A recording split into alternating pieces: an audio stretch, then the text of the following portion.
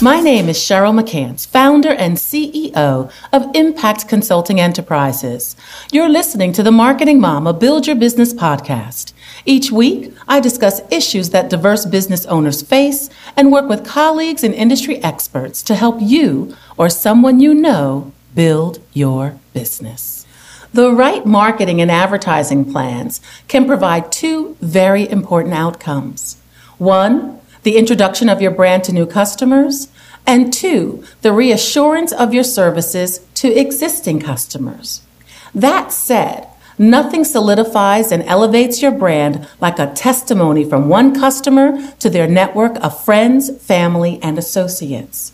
Personal testimonials and referrals share experiences in detail and specificity that traditional marketing can't.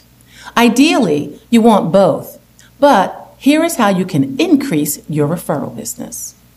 Treat every customer as if you expect to change their lives.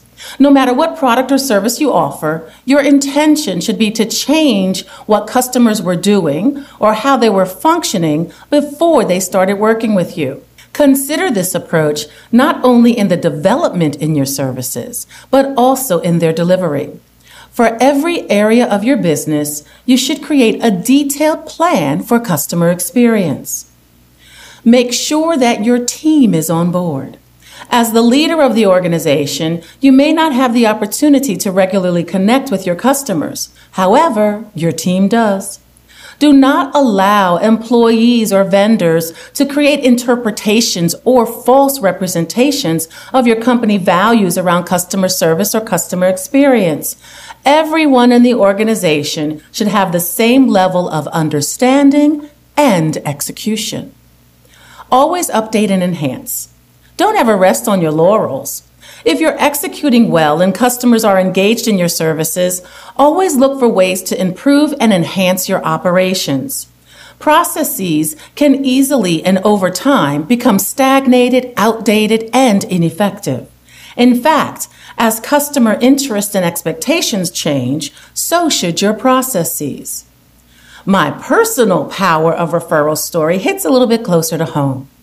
I had a not-so-pleasant experience with a hairstylist referred by a friend for my daughter, Courtney.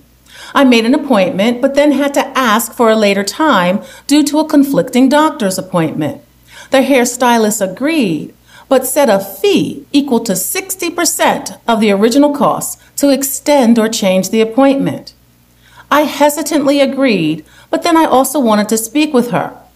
Yet, when I called to see if Courtney could get there a little bit earlier, the stylist texted me saying her business model only allowed for customer communication via text. Even Microsoft will have a representative call you back if you need to talk with them.